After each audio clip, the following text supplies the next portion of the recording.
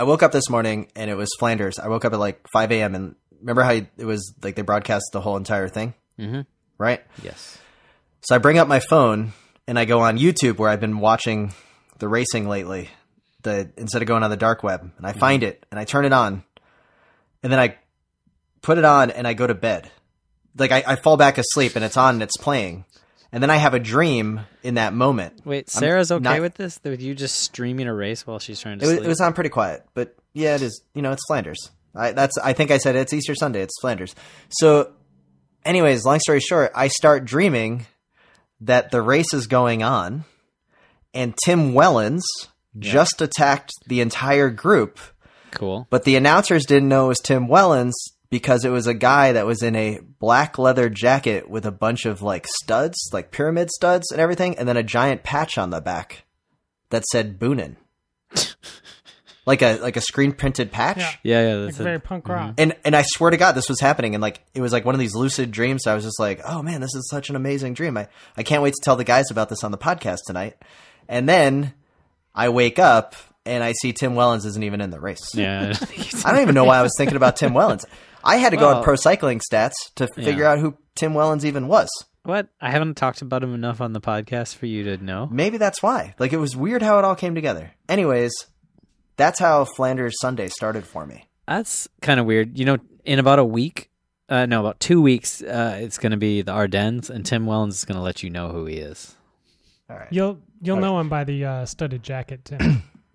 Yeah. And when he crosses the line at Amstel with his hands up in the air and a leather jacket on. And the huge respect for Tom Boonen that he has. Yeah, I didn't know he was such a Tom Boonen fan, but I mean, he probably, he's a younger rider, so he probably grew up being a big Tom celebrates Boonen. His entire catalog. Yeah. Now we can start the show because I just had to tell you guys that before we get going.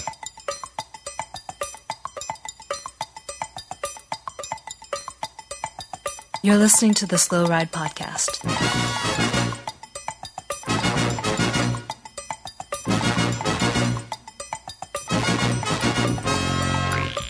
Fights, advice, and rumors straight from the source.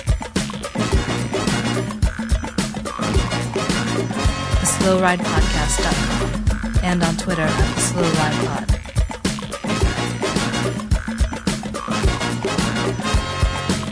Enjoy the ride.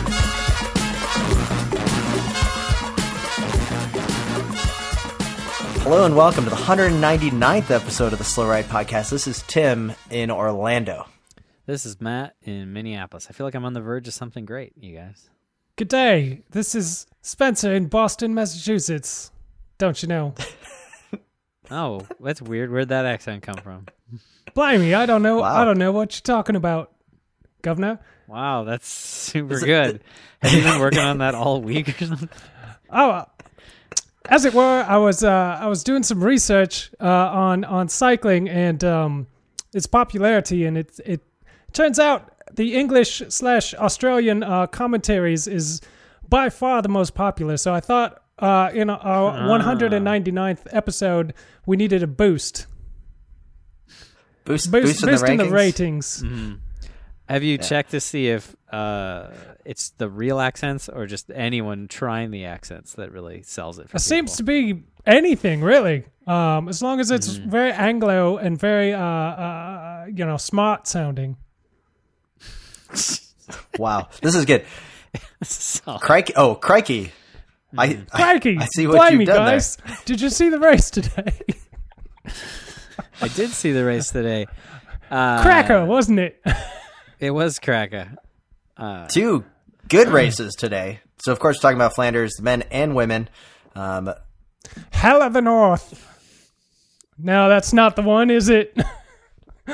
Blimey. I was watching the men's race today, and the announcers were like, "Hey, pretty soon we're going to go to live coverage of the women's finish," and I was expecting to see the women's finish and then Spencer, you let me know that they were actually showing the entire women's race on another stream, so I didn't get to watch that much of it. I just got to see that Anna Van der Breggen Nailed it. Yeah. takes the win. Yeah. In dominating fashion by a minute over Yeah. teammate Amy Peters and Annemiek van Vleuten for an entire Dutch podium. Such a tall podium. It was a very tall podium. Was she was solo for what, 20K, something crazy long? I forget. Sure. Yeah. All right. Thanks. Okay. I figured you being the Anglo announcer, you'd have it. But yeah, anyway, it was a long solo move. It's Long solo move.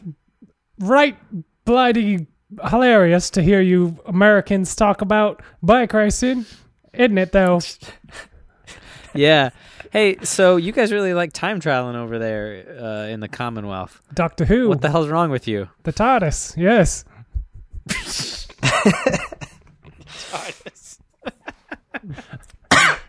I haven't quite decided the best thing if I'm doing Australian or English. I know I'm sure our listeners will let you know with angry emails which one you were doing for some of the time and which one you were doing for the other part of the time. I'm thinking this is a thing that we need to explore starting with episode 200 going forward, because 200 is a big deal, you guys. Like I don't know if we've stressed this enough, but 200 episodes, it's time to turn over a new leaf and really, reach out and explore the European market. Well, I think we've saturated North America. Yeah, no, I've been working on my my Dutch accent, so I'm going to sound super tall on the podcast next week. So I'm going to sort of We've been doing a lord it good over you job guys. of finding out our demographics, and I think we're definitely going to hit it with the Australian Anglo accent that we have from Spencer. But the actual racing, I did not get to watch that much of the women's race because I failed. I was not smart. I didn't know there was an entire alternative stream of the entire race. I wish I did. Wow. Can you guys fill me in on what happened in the 15th annual running of the Tour of Flanders for the women's race? I can't, Spencer. This is all up to you because you're the announcer. Because I was changing a lot of diapers. Tom Boonen. He gets real nervous on Flanders Day. This is real nervous on race the whole day. week. The Holy Week, really, upsets. It's big. Upsets the tummy. It's a contract year too. Yeah. So Okay. I might not renew him if he doesn't come through. So the women's race, I saw the last 20 or 30K. I was watching a French feed that cut from the men's race over to the women's for the last 30K, which was awesome. I thought that was great. And then there was an entire feed out there that was only the women's race that you could find. So I'm sure those things will pop up on YouTube if you didn't see it. It was a pretty classic race. In the end, it played out fairly similar to the men's race, which it's Flanders, so that's how it does. But yeah, we had Van der Breggen attacking off the front with a bunch of Ks to go and a couple of chase groups chasing her. 2 groups of 4, I think it was. All the big hitters were up there at the front. Chantal Black in the chase group, PFP in the chase group, like some heavy hitters. Megan Gagne in the chase groups. And those groups came together at the end, and so there's a big sprint for second. So that was pretty exciting. Even if you think a breakaway solo, win isn't the most fun to watch. Like it was a very entertaining race, very exciting. Bulls Dolman took 1-2 in the end, so that's pretty good for them. Mitchelton Scott rounding out the podium there. So this has to be now. I guess what I was getting at is Anna van der Breggen is clearly the best women's racer right now. Is she getting to the level of what Marianne Vos was a few years ago?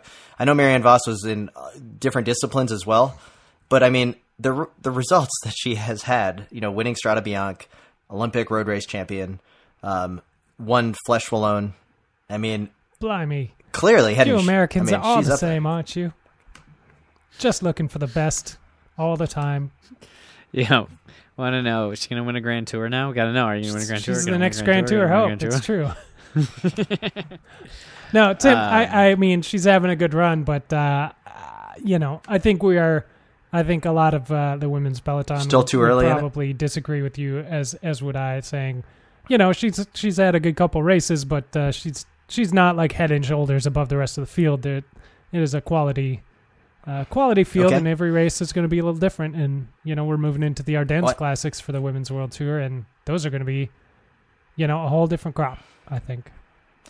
Well, I hope to learn more about women's racing, and I know that we're going to be working on getting a expert to join us to open up, understanding of women's racing in the near future. So I'm pretty excited about that. Yeah.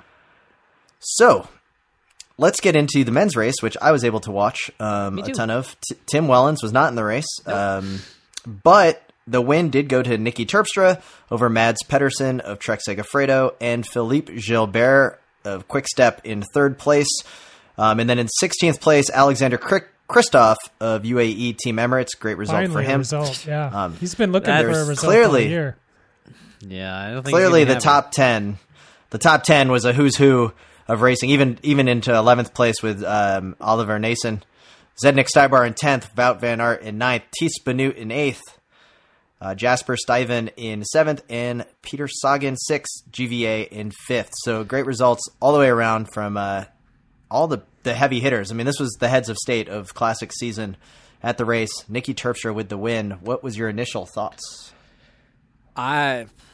It was kind of a slow boil of a race, I gotta say. It wasn't my favorite edition, but a good win for not taking anything away from Terpstra. He earned it with that long solo move. I mean, that was hard. Yeah, that and Mads in second place those were huge efforts. Like, obviously Gilbert and Velger in fourth, but like it really played to people who took chances in this race. You know? Yeah. Like obviously, like you just listed that top from 11 up to 5th. Like that's all. That was kind of the guys we most expected, other than Gilbert, who snuck away for third. And none of those guys really laid it down and took a chance. And Terpstra took a chance by following that Nibali move, and it paid off because he did a Terpstra. Mads went early and then almost hung with Terpstra, which was amazing. Paid off, and then Valgren jumped for third and ended up fourth, but still, he got that result because he took a chance out of that big group at the end. Sure, yeah, and I mean Sagan, he was being marked to death, as it were. Yeah. He did make an attempt to bridge across to Terpstra at one point. It was kind of ill-fated, probably late, from the beginning. Unfortunately. Yeah, but he managed to rip himself away from that group, which was kind of impressive on its own. It was, but it was too late. It was that group was too good to let him get away, unfortunately, at that point. The field is too solid. What I want to talk about briefly is Nibali, and he was with Terpstra for a little bit, and were you guys kind of freaking out when that happened? Were you like, oh no, it's going to happen? I was. I literally walked away, got back, sat down to watch the race, and immediately as I sat down, Nibali attacked, and I yelled. And Tom Boonen, I was expecting a phone call at that moment. Oh, I was so excited, but then he very quickly blew.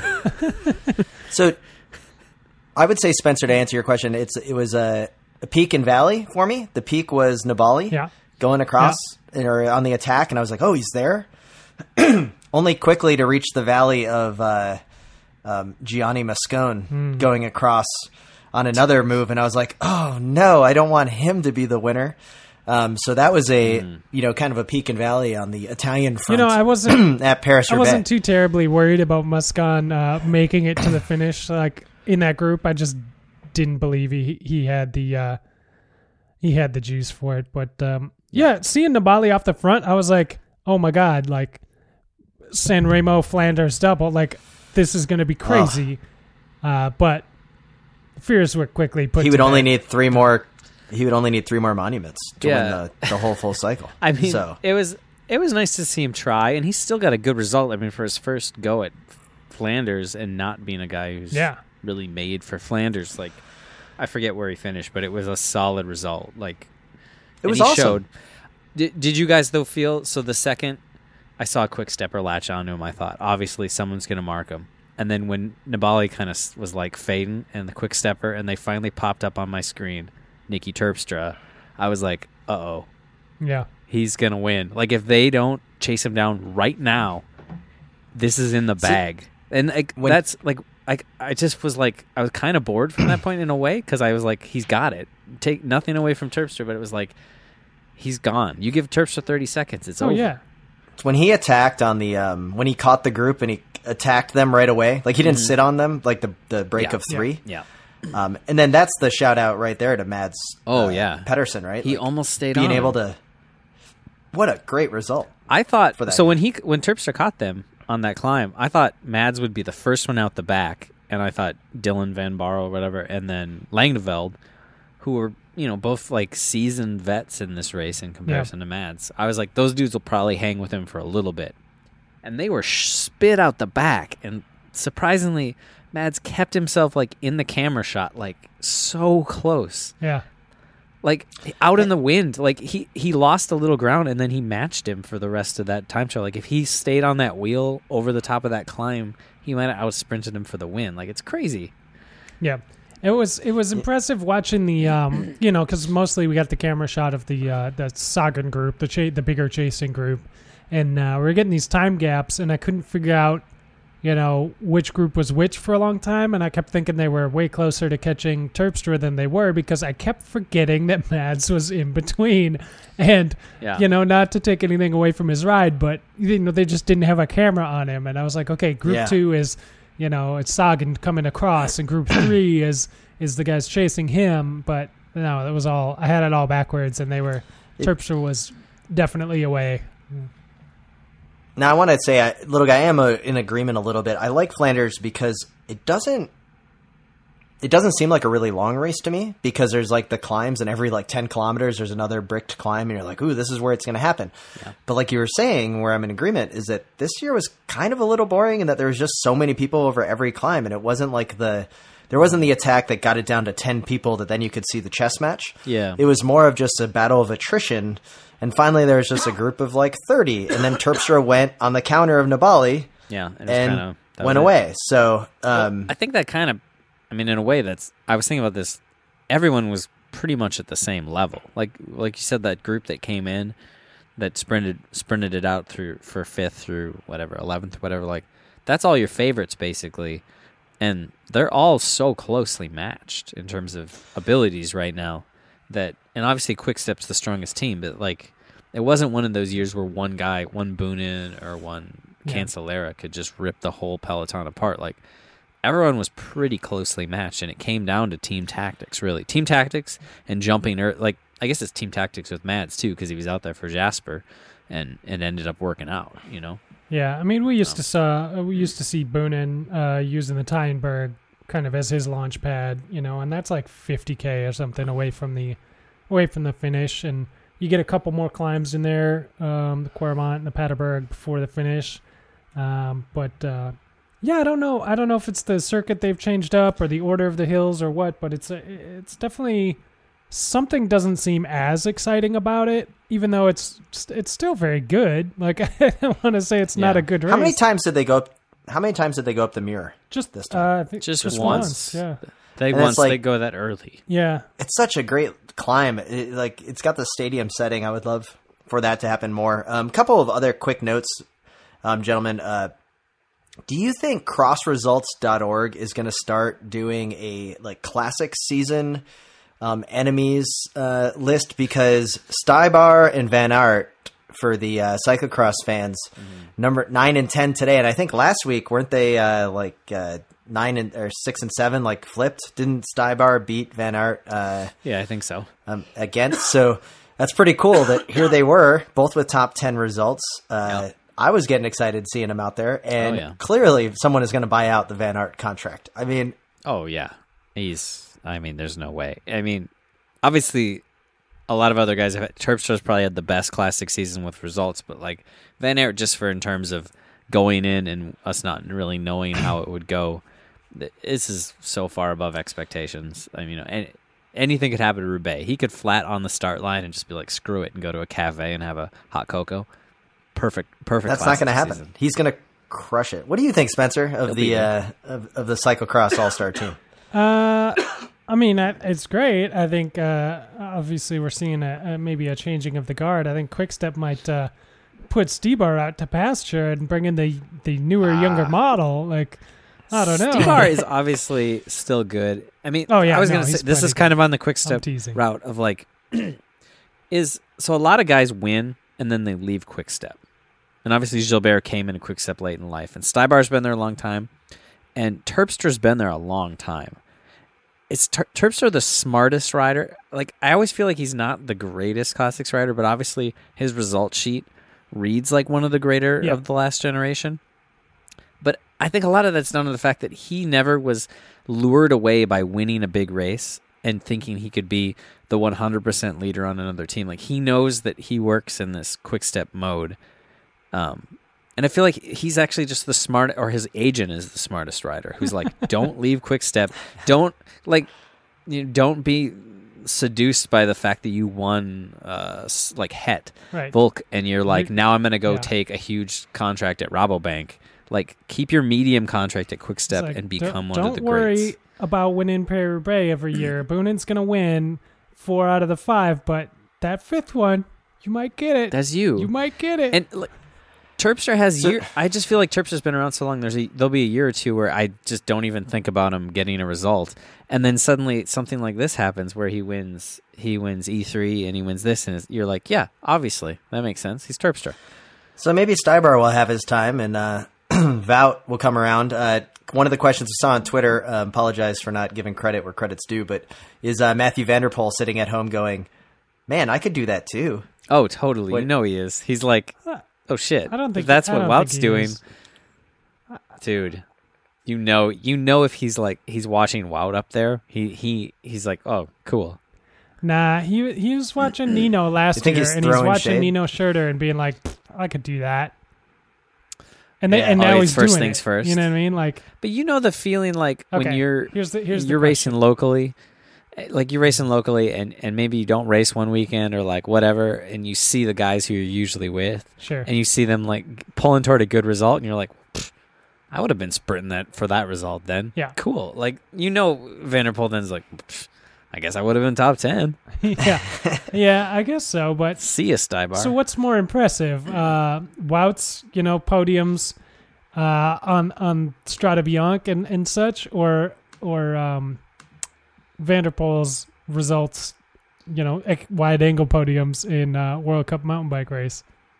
Coming from the back too. I don't know, man. They're both. It's hard to. I can't pick one above the other. I think Van Der Poel though is setting himself up to be the Marianne Vos of men's professional cycling by winning world championships in multi-disciplines faster than Wout van Aert is. Could be. Probably. Yeah, probably faster. Right? And it actually could, maybe he gets out on the road and then all of a sudden he's going for the Triple Crown, mountain bike, road, and cyclocross. A couple of other, I'm just going to move on right away so you guys can't challenge that idea. Mitch Docker probably had the worst crash I have seen in a long time, so our thoughts go out to him. I hope he's doing well. We're going to hope to get him on the, how do they say it down there in Australia? On the potty. What are we going to...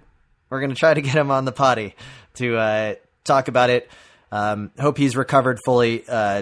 Watching that crash on replay, I had to look away. Just into the barbed wire fence was the worst I've seen since Hugerland and Fletcher. Yeah. You don't like to see that anybody, but certainly not a rider. But yeah, we've been talking to Mitch for a while. He's definitely wants to come on the pod. We definitely want him on the pod, but scheduling America with Europe or Australia time zones and all that, it's not easy, but it'll happen one of these days. So we're looking forward to it. Hey guys, in other news, step away, talk amongst yourselves. I need to let the cat out of the room. All right. Well, and while he's away, little guy, do you know who the top placed American was at the Ronde this week? Don't even know. Taylor Phinney. Taylor Phinney in 100th place. He did finish. Okay. And then one of the ones I wanted to get at was just a quick shout out that one of our favorite racers from Team Wanty, Johan Ofredo, did not finish. I was hoping that the most stylish man in professional cycling was going to be able to come away with a result for the Wanty team, and was not able to. So file an objection on behalf of Pipo Posado. He's not in the race, was he? I don't even. He wasn't in the race. And then another thing that stuck out to me before one comment we got from a friend of the pod is Daniel Oss looking pretty good. The flow was looking wild. Was there for Sagan at the end. Is the hair getting to the point where it's a little bit obscene? It's just a little bit like, That's probably where that leather jacket came into your dream. Because you probably caught a little view of Oz before you drifted off into slumber. Yeah. I don't know where Tim Wellens came from, but that's kind of... friend of the pod, longtime listener and cohort of ours, Brandon Gavick, did text me and says, hey, when will people get sick of Sagan complaining about teams riding against him? To me today, he looks clearly like other riders have been more aggressive to get up the road, but he's going to complain. And then that was when, the camera goes back to him and he's doing the waving arm thing of you got to pull through. And I think what Gavick's getting at here is that, Sagan probably feels everyone's racing against Sagan, right? Rather than racing for the win, they're racing so Sagan doesn't win. I mean, I think a lot of that lead group was, yeah. Yeah. I mean, I would probably be doing the same thing. I'd be like, you got the stripes. Well, you're to the front. I feel like Sagan, he's been playing it pretty conservative in the classics this year. Like a couple years ago, we saw him going out on some raids, and last year he was initiating a lot of the moves. And this year, he's really been waiting. And obviously, it worked in Ghent, but the rest of the time, he just seems frustrated by it. I'm hoping that this will build, and that means at Paris-Roubaix, he's going to attack from mile 3. Yeah, just make it fun. It's probably because it just felt like watching Flanders. I kept being like, when is he going to go? And I know for most of the time it makes sense, especially with all those quick steppers. You got to wait toward the end. He packs one of the best sprints, but it's frustrating. It's frustrating to watch because he's in the position of Cancellara a few years ago, where he's the strongest. Yeah, And Cancellara had the same complaints. Oh, yeah. And, I mean, if you think about Cancellara, how strong Cancellara was when he was at his peak, and then you look at his results, it's obviously good results, but it's also kind of hard to believe. Sometimes he got beat by lesser riders. Gerrans. Yeah. I got a Simon Gerrans that followed my throat. Overall, personally, out of a 5 stars rating system for this Tour of Flanders, I would probably put it at 3 stars. I wasn't totally... Yeah.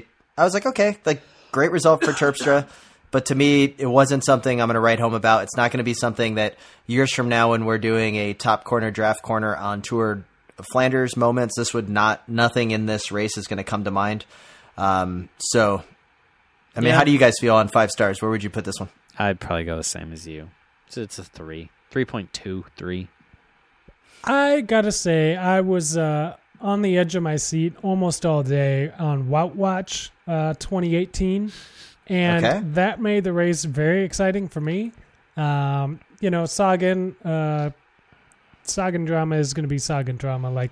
That is what it is. The result, it wasn't the thrilling sock 'em up, for the last 20K. I'd like to see a small group go and guys attacking each other, obviously, but that's not how every race pans out. But Wout Watch 2018 definitely added some thrill for me. Seeing him mark some moves was awesome. Seeing him going up those climbs when Greg Van Avermaet is attacking, up cobbled climbs in Belgium at the Tour of Flanders, and Wout is sticking with that move. Mm-hmm. It was pretty exciting to watch. Okay. So I'll give you that. I'd probably give it 4 out of 5. Wow, easy grader. I like it. I like your style. No, I understand your logic, Spencer. That did add a nice element. Yeah. And I think that's a great hashtag, by the way. Good work on Wout Watch. One more thing I want to talk about, and of course that's Team Skyrider Luke Rowe riding on the path. Oh, did you guys see this? He was riding on the path, and we really need to discuss it.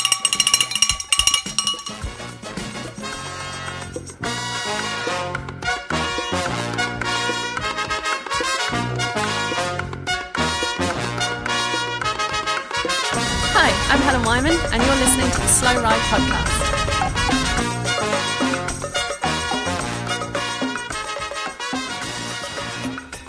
This podcast is supported by Health IQ, a life insurance company that celebrates the health conscious, including cyclists.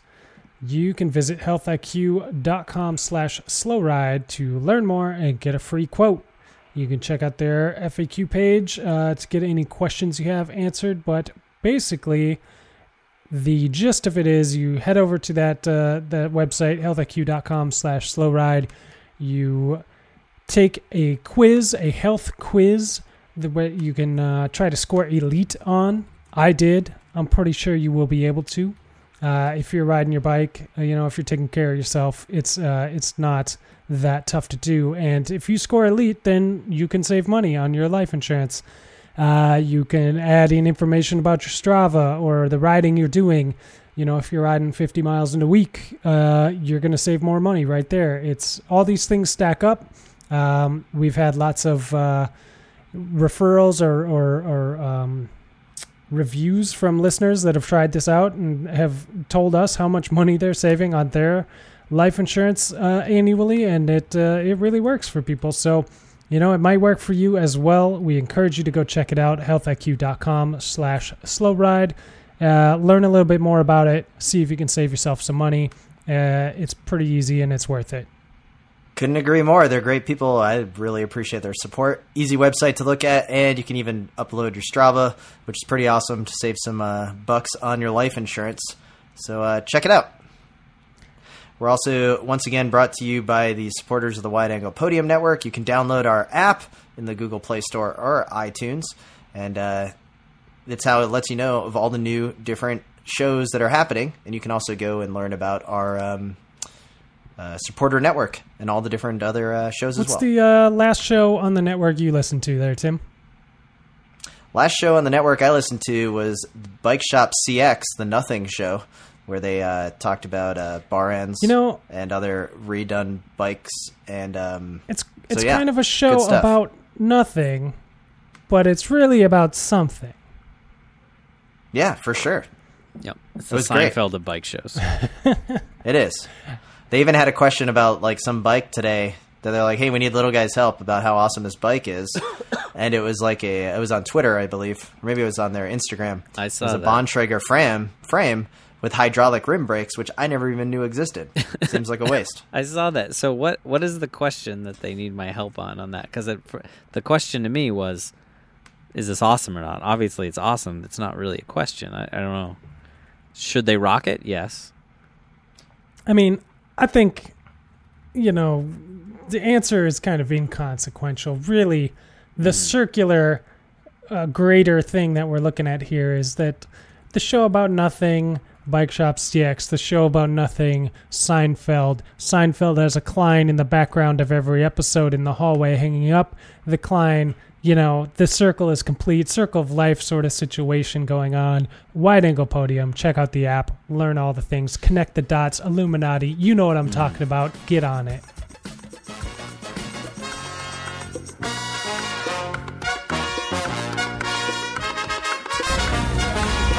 Hey, this is Ian Field. Listen to what? Oh, Slow Ride. I'm from Britain.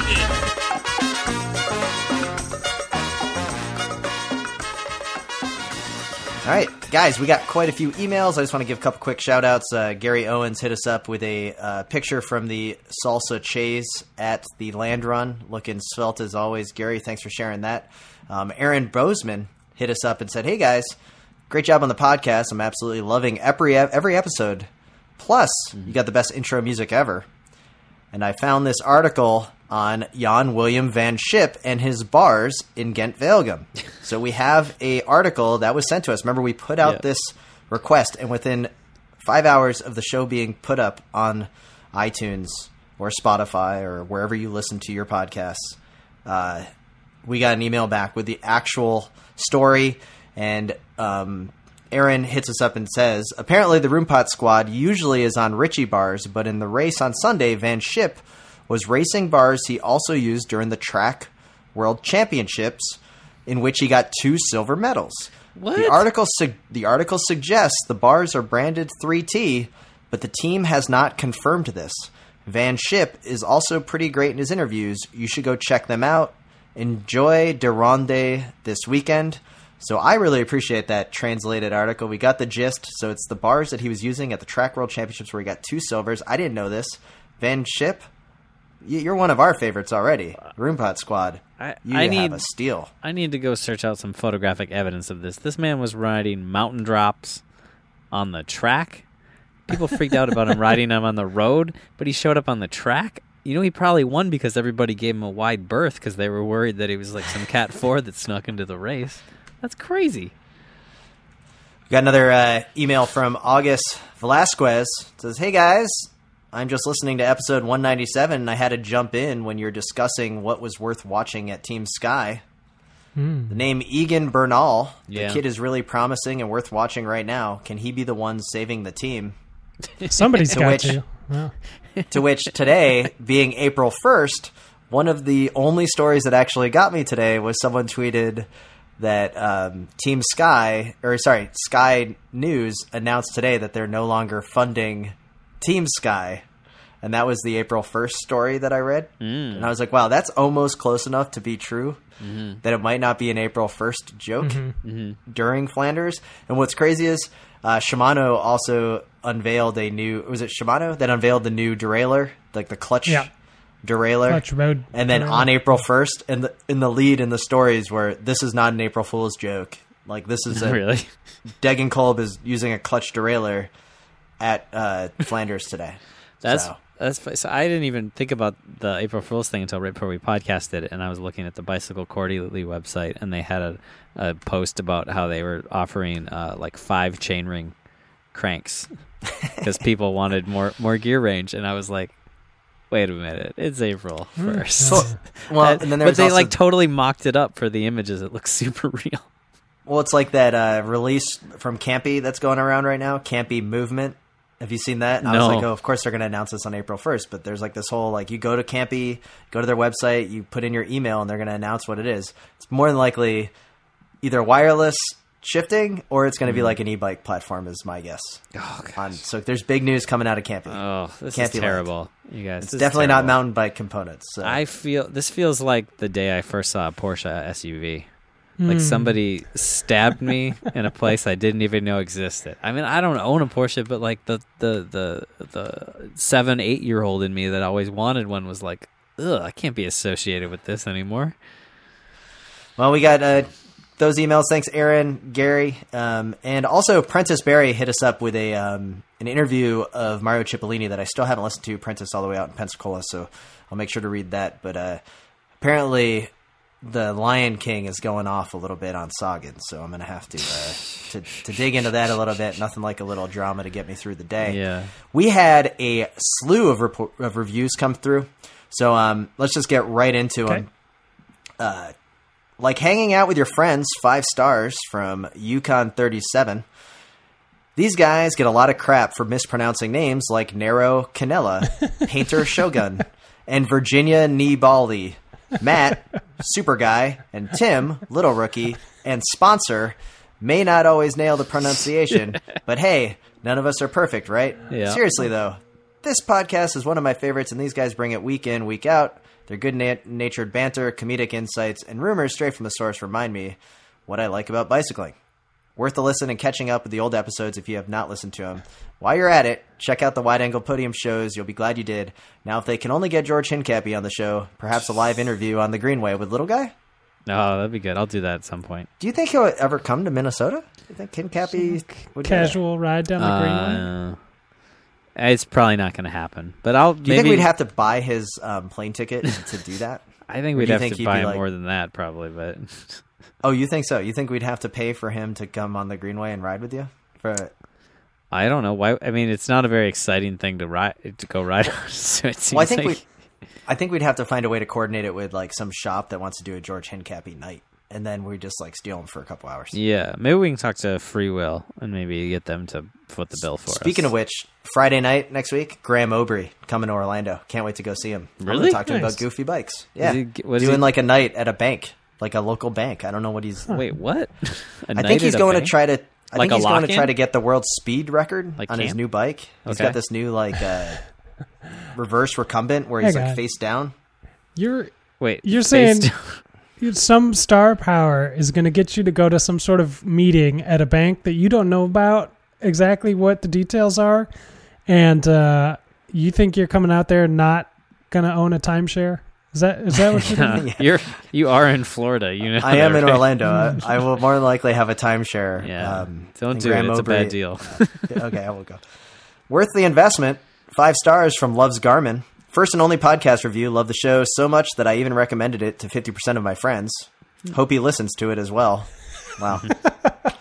Well done. I like that. If we got guys. 50% of all our listeners' friends to listen, we'd have, Dozens. a couple more listeners. Yeah. Yeah. Insufficient discussion of ranks. Oh, sorry. Let me start this again. Insufficient discussion of rusks. Oh, from Russ. Alex Makes more Punk. sense. Yeah. It is worth noting at the outset of this review that this should be a 5-star review. Mm-hmm. He only gave us 4 stars. I was hoping to hide that. The bond between these 3 friends is obvious, forged over their years while riding, obsessing over bike parts, and perfecting the collective inability to pronounce European names. Because of the Slow Ride podcast, I now appreciate the AG2R kit. I am reveling in Thies Benut's breakout season, and I've learned that Campy made the hinges for the ill-fated VW Phaeton. Ill-fated? It's a classic. There's still a couple on the road. There's a couple. But I am forced They're to really dock 1 expensive star. to maintain. But I am forced to dock 1 star for the insufficient discussion of rusks. There's a whole world of rusk being given short shrift, from sweet Indian rusk served with tea to savory barley rusk soaked in olive oil and served with a Greek salad. If these guys held a regular rusk corner, they wouldn't be forced to talk about the exploits of the odious Bling Matthews. Either way, this podcast will bring your cycling knowledge from 16th place to 1st. Subscribe away.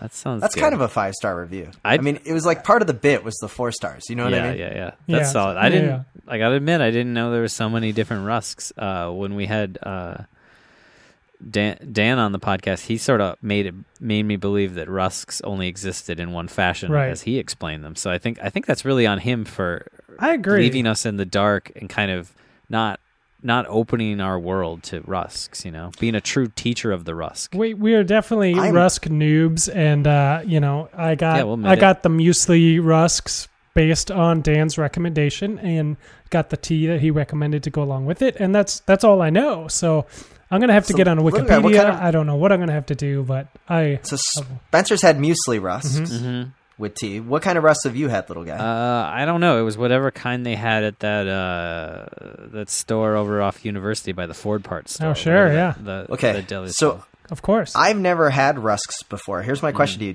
Can I go to like a regular supermarket for these, or do I got to go to a fancy rabbit food co-op? No, I've never seen them at a co-op or a regular superstore. Like I saw them at the I don't know what it's called, like Caspian's or something. Like I got to go to like an expat grocery store kind of? Yeah. Tim. Yeah. I'll take you to them when you're here, Tim. Just do what I did. Make my own. Just Spencer? do what I did. Yeah. Don't make your own. Just go to this little website. It's kind of out of the way. You might not have heard of it. Amazon.com. Don't do it. And just put in rusk, and they come right up. I thought you were going to go to... Okay, Tim, go to this little known website. You may not have heard of it. Rusks.com. Rusks for all. And then it's the number 4. A lot of people get that wrong. Well, and our final review... Out of good, better, best. These guys are the best. 5 stars from SCCED. Sked. This podcast was recommended by one crazy strong cycling dentist. No joke. Yes. Wow. Can we just stop there, guys? Our work here is complete. We've done it. I mean, we're at 199 episodes. I think we need to just stop. We have a dentist that actually listens to the podcast that recommended it. Okay, if you are this dentist that recommended this to your buddy, get in touch. Please send us a picture of your bike. We pretty sure we have it nailed down what kind of bike you do have, but we'd love to see this bike. And I would like to know if 4 out of 5 dentists recommend our podcast. That's what I want to know. Well, anyways, and has quickly become one of my favorites. Definitely worth a 5-star review, but like any great cycling podcast, sometimes they can be like Tommy Voeckler's attack 200K from the finish and come up short. Like discussing fixies, really? That's usually Tim. They can hold off. To be fair, or they can hold off the peloton for an epic finish. Great discussion on Strada Bianchi. Keep up the good work, guys. And if you're ever in SoCal, please go back home or St. Louis. SoCal said. Oh, okay, that's where the name comes from. So SoCal said. So, thank you. Wow, they don't want us in SoCal. That's well played. That's there. fair. Go. You're lucky. It's far away from where we all are, so it probably won't happen at all. Yeah. So, guys, we have 100. We now have 199 reviews on Amazon, really? On Apple iTunes Store. 199 reviews. That's perfect synergy. With the 199th episode. Yep. Of those 109 reviews. Only one-star review, and we know who that is. Yeah.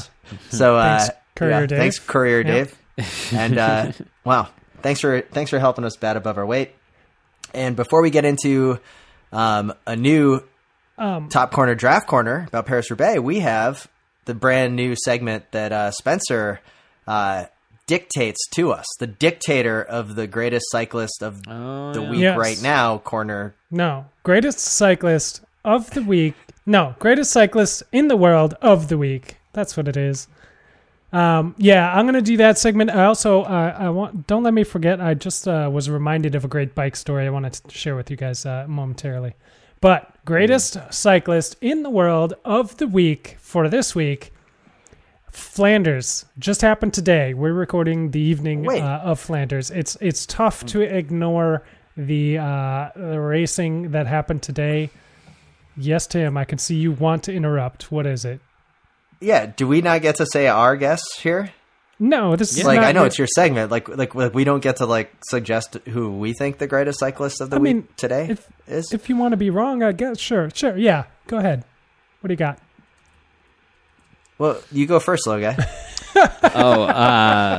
Because I don't want to say it, and then it's going to steal your thunder. Because you're going to get mad that I guess the person, because it's clearly one person that is the greatest cyclist in the world of the week.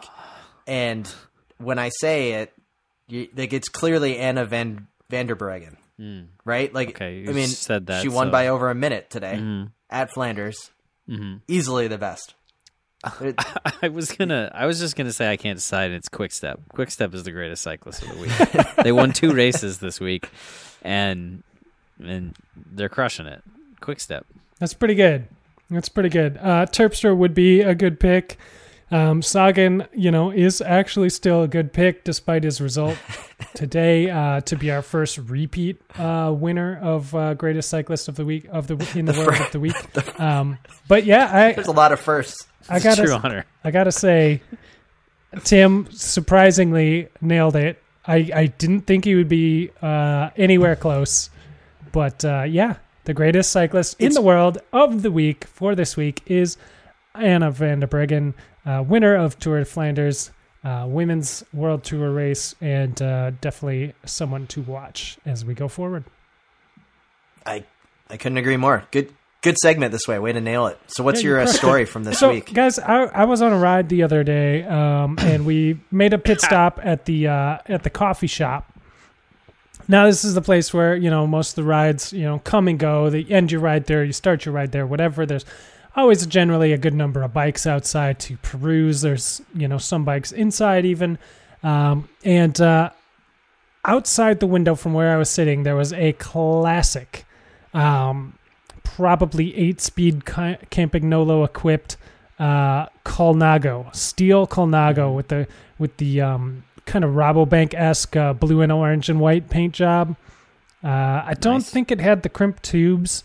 If I remember, it didn't, but it was still like pristine, very good, of the era. Had like the some goofy, probably the Pantani edition saddle on it. It was of an era. It was when you see it, you're like, oh, okay, I know who rode that bike. So I started looking around, trying to determine who the bike rider in the shop. There's probably a dozen guys in the shop, like all in spandex and stuff. And I'm looking around. I'm like, who rides that bike? I know I can pick them out. Like, there's a Colnago rider in this shop. Who is it? And I see him, spot him across the room. There's a guy with blue knickers, ASOS, blue ASOS knickers. You know the guy with blue ASOS knickers on is riding the Colnago. There's no way that he's not.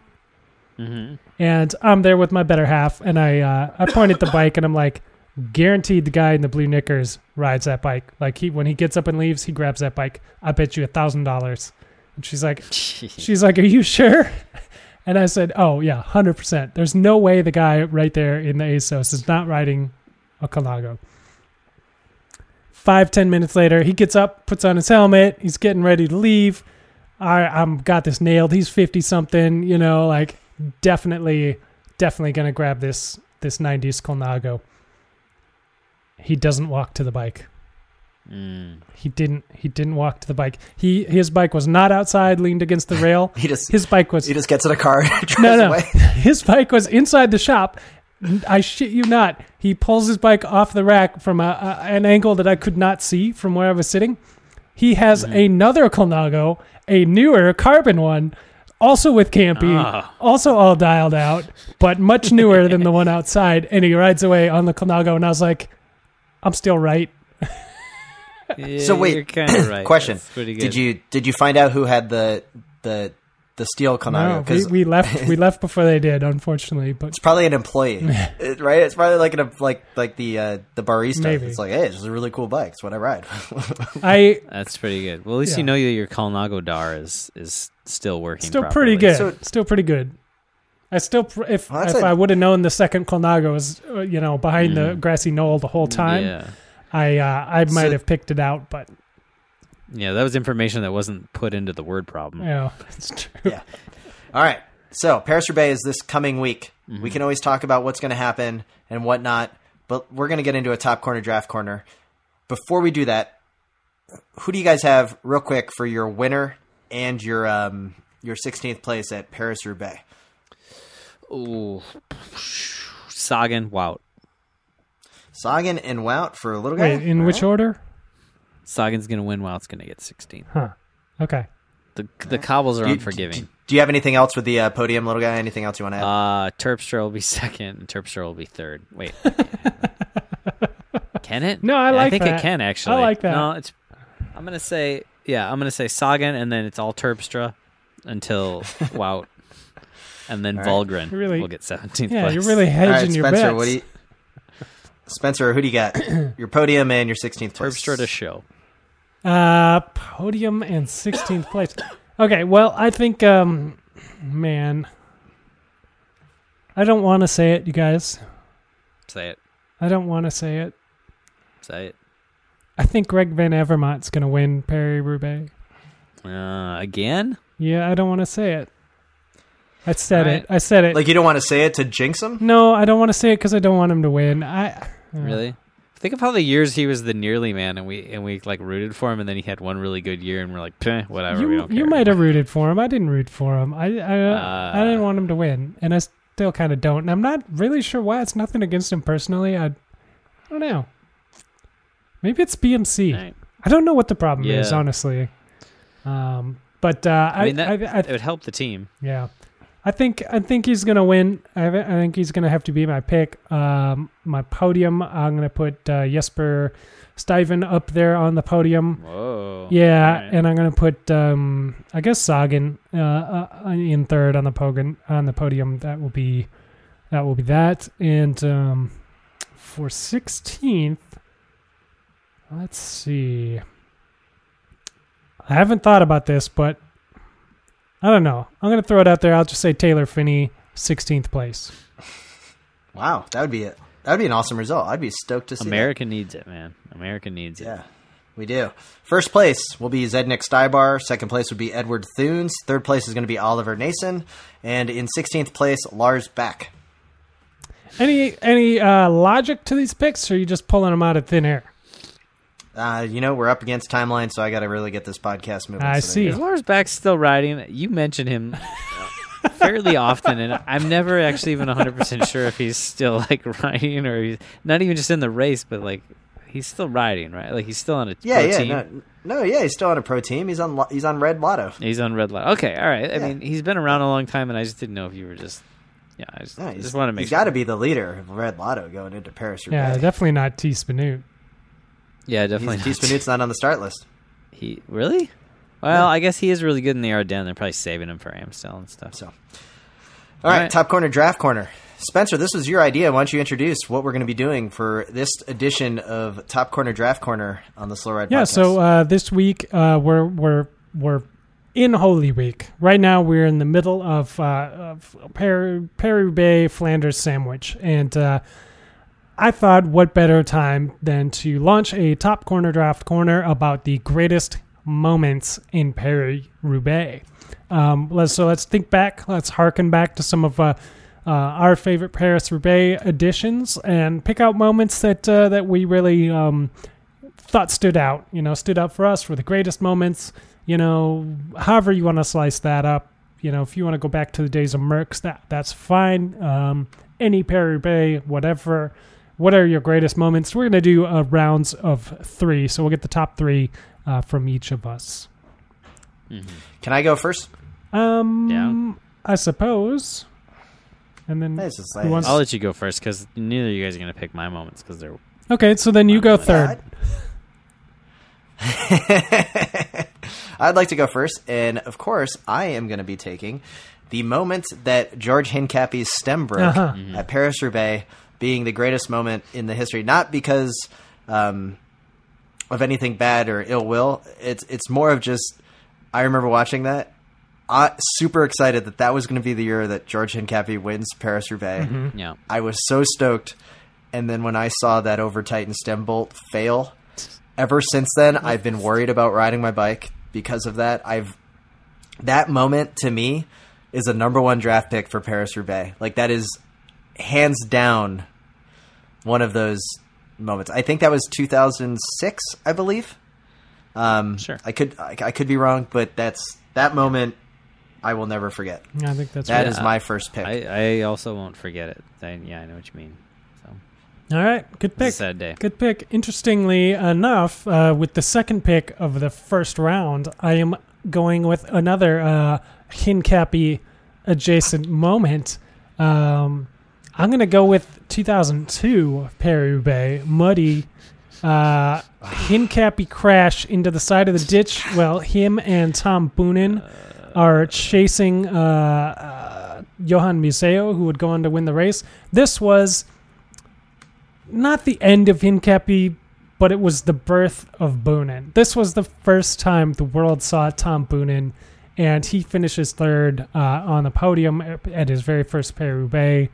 Talk about a coming of age. It wasn't quite a passing of the baton, but it got passed shortly thereafter. Tom Boonen moves on to Quick Step, and we really begin the era of domination of Boonen with that moment. I gotta, Spencer. I don't really like what you did here because you have pretty much taken 2 great seminal moments of Paris-Roubaix off the board in one pick, totally ruining my. I was going to go with a whole George Hincapie podium Paris-Roubaix moments. Like all 3 of my moments were going to be George Hincapie related.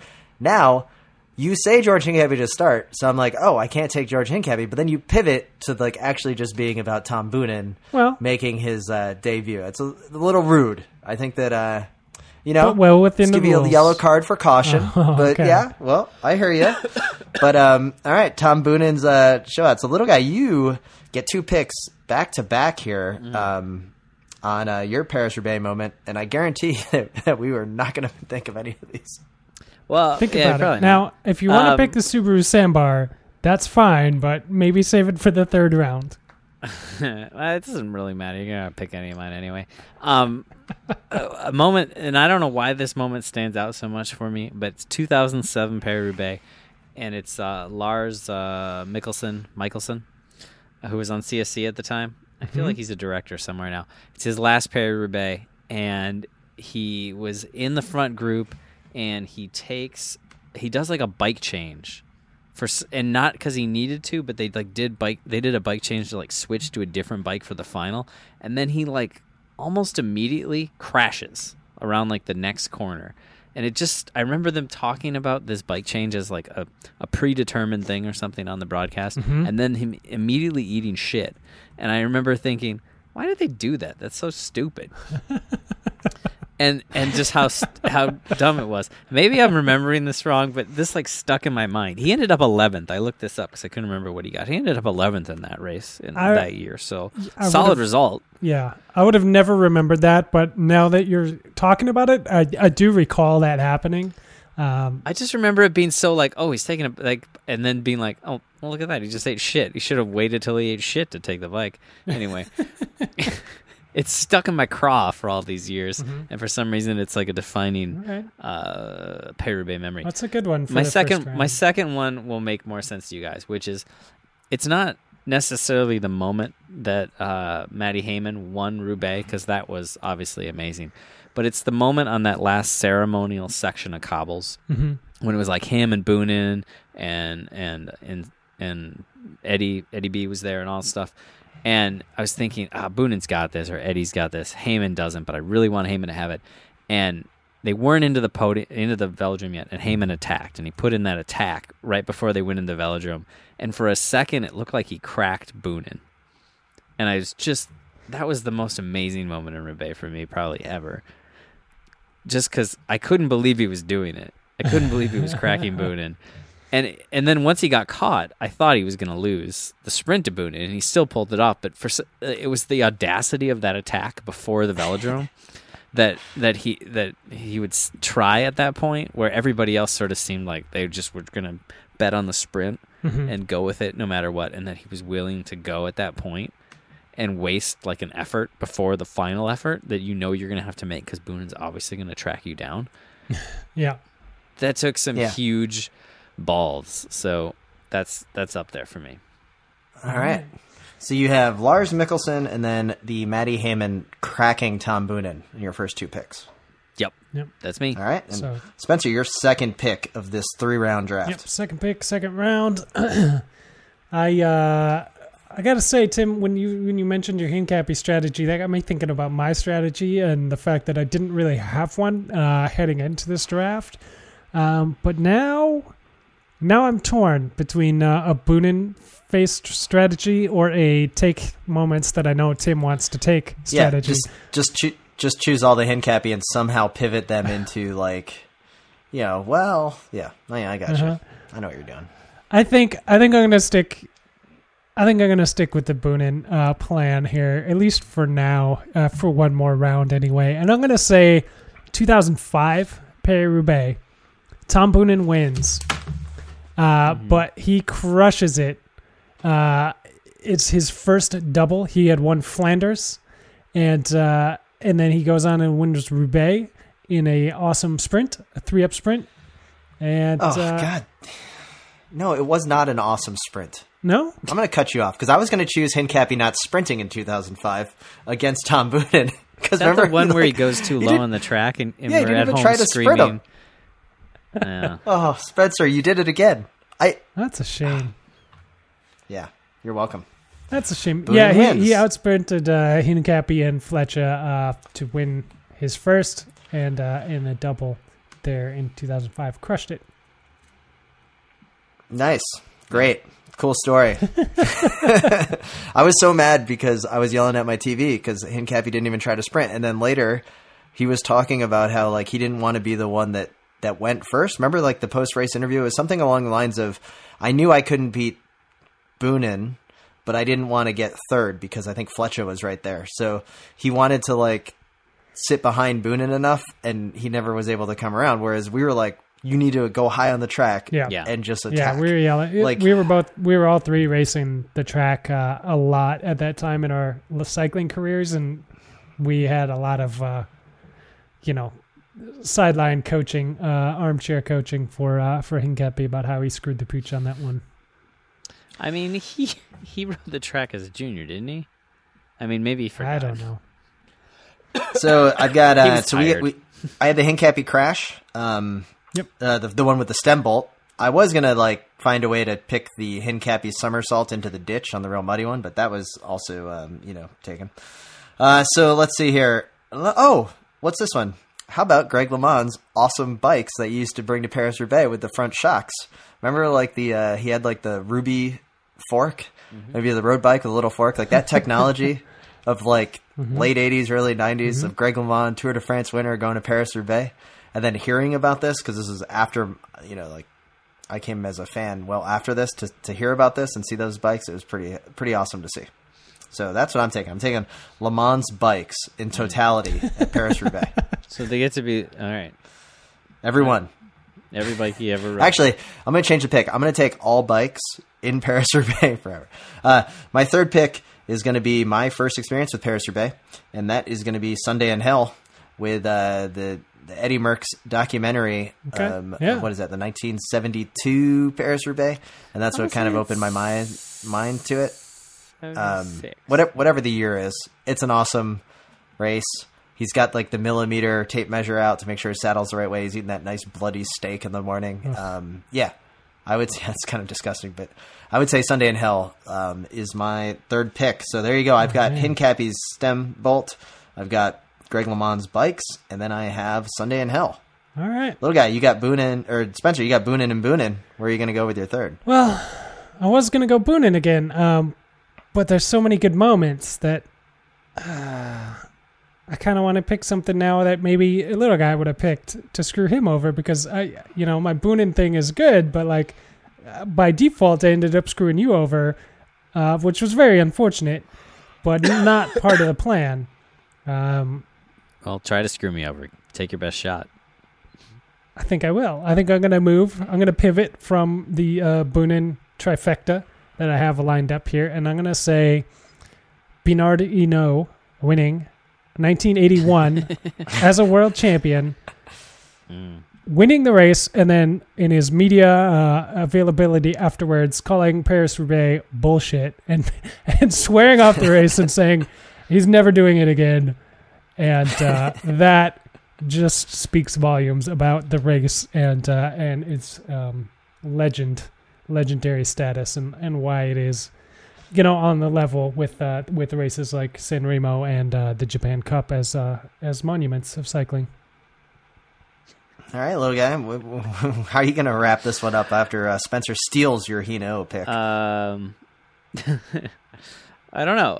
I kind of wanted to say the 1988 Paris-Roubaix because Fignon gets third, but he brings home the group a minute 55 back, so it's really not that great, and I've never actually seen it. That was a good one.